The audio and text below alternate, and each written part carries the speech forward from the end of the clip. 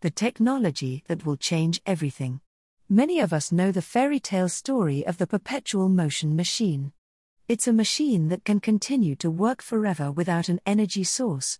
You set the machine into motion just once and it'll continue to do work eternally without any added energy on your part.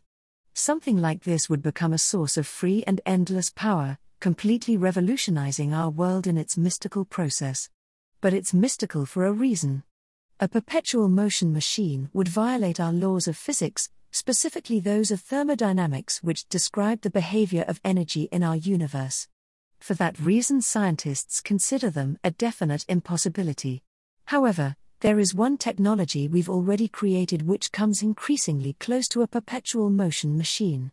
It's powerful and mysterious, encouraging a frenzy in the scientific community as we come to know more about it over the decades. It holds within it the power to create a second industrial revolution. And autumn of this year we made a critical discovery in its field. This is the story of the superconductor. There is a reason why power plants are often erected so close to busy cities. Up to 30% of the electricity they generate can be lost in the transmission lines. This is a common problem with electrical appliances. Much of the energy is lost to heat. That is also why much of the space of a computer, for example, is devoted to cooling parts which help combat the heat generated from the circuits. Making advancements in the field of superconductors would enable us to make computers 1,000 times more powerful than the one you have in your home today. These next-generation computers would be more compact, and internal superconducting connections would mean much faster processing. Simply put, superconductors solve the problem of energy lost to heat. These special materials can carry electricity without losing any of that energy. This is an astounding feature. It sounds as fantastical as that image of a perpetual motion machine ambling along without any energy input. Impossible. And yet consider this, scientists were able to maintain an electrical current inside a superconducting ring for over 2 years. And this without the original energy source. In fact, the only reason the current stopped is because the scientists lost access to their liquid helium, not because the current couldn't have continued running. Our experiments lead us to believe that currents within superconducting materials could last hundreds of thousands of years, if not more. The electrical current in superconductors can flow forever, transmitting energy without any cost to us. But the devil is in the details. The reason the liquid helium was so important is because it helped cool the superconducting materials to extremely low temperatures. Most superconductors work only at hundreds of degrees below the freezing point of water, near what we call absolute zero. Absolute zero is the coldest possible temperature.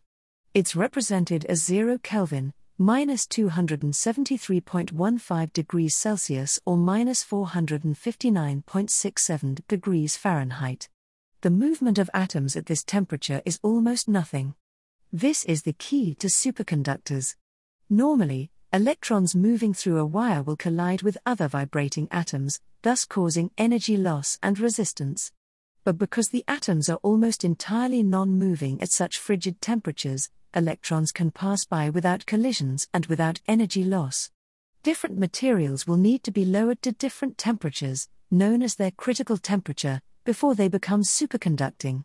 Interestingly enough, materials like gold, silver, and copper cannot be made into superconductors even though they are some of the best room temperature conductors.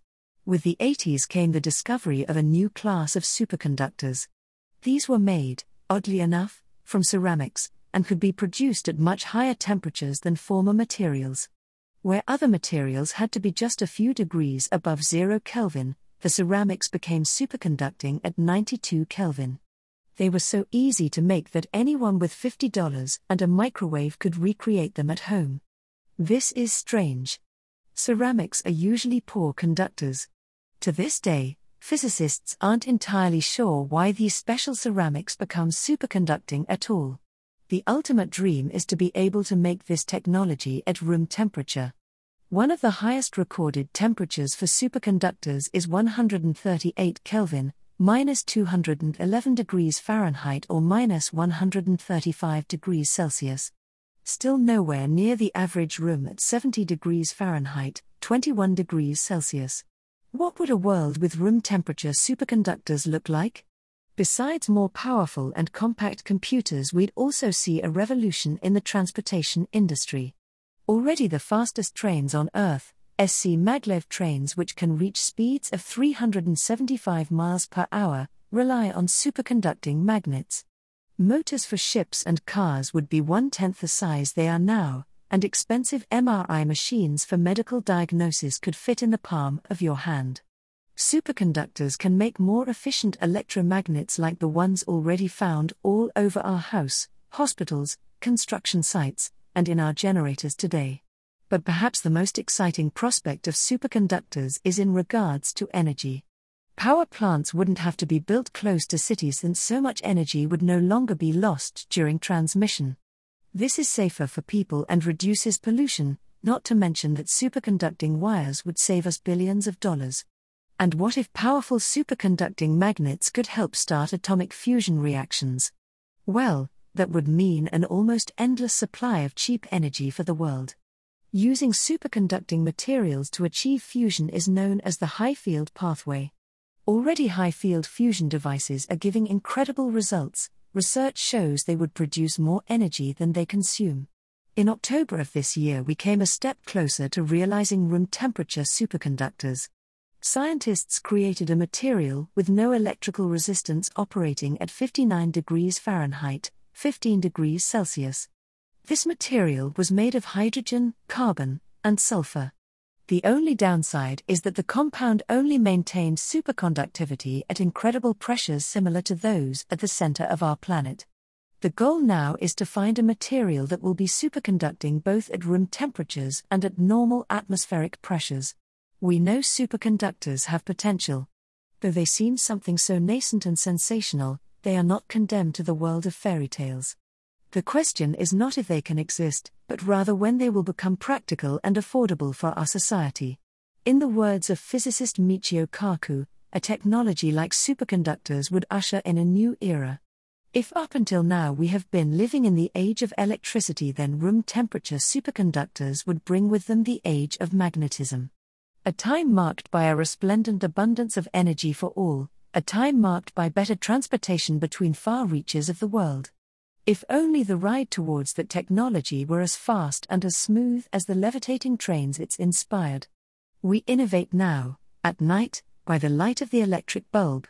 Working towards a future that's magnetic,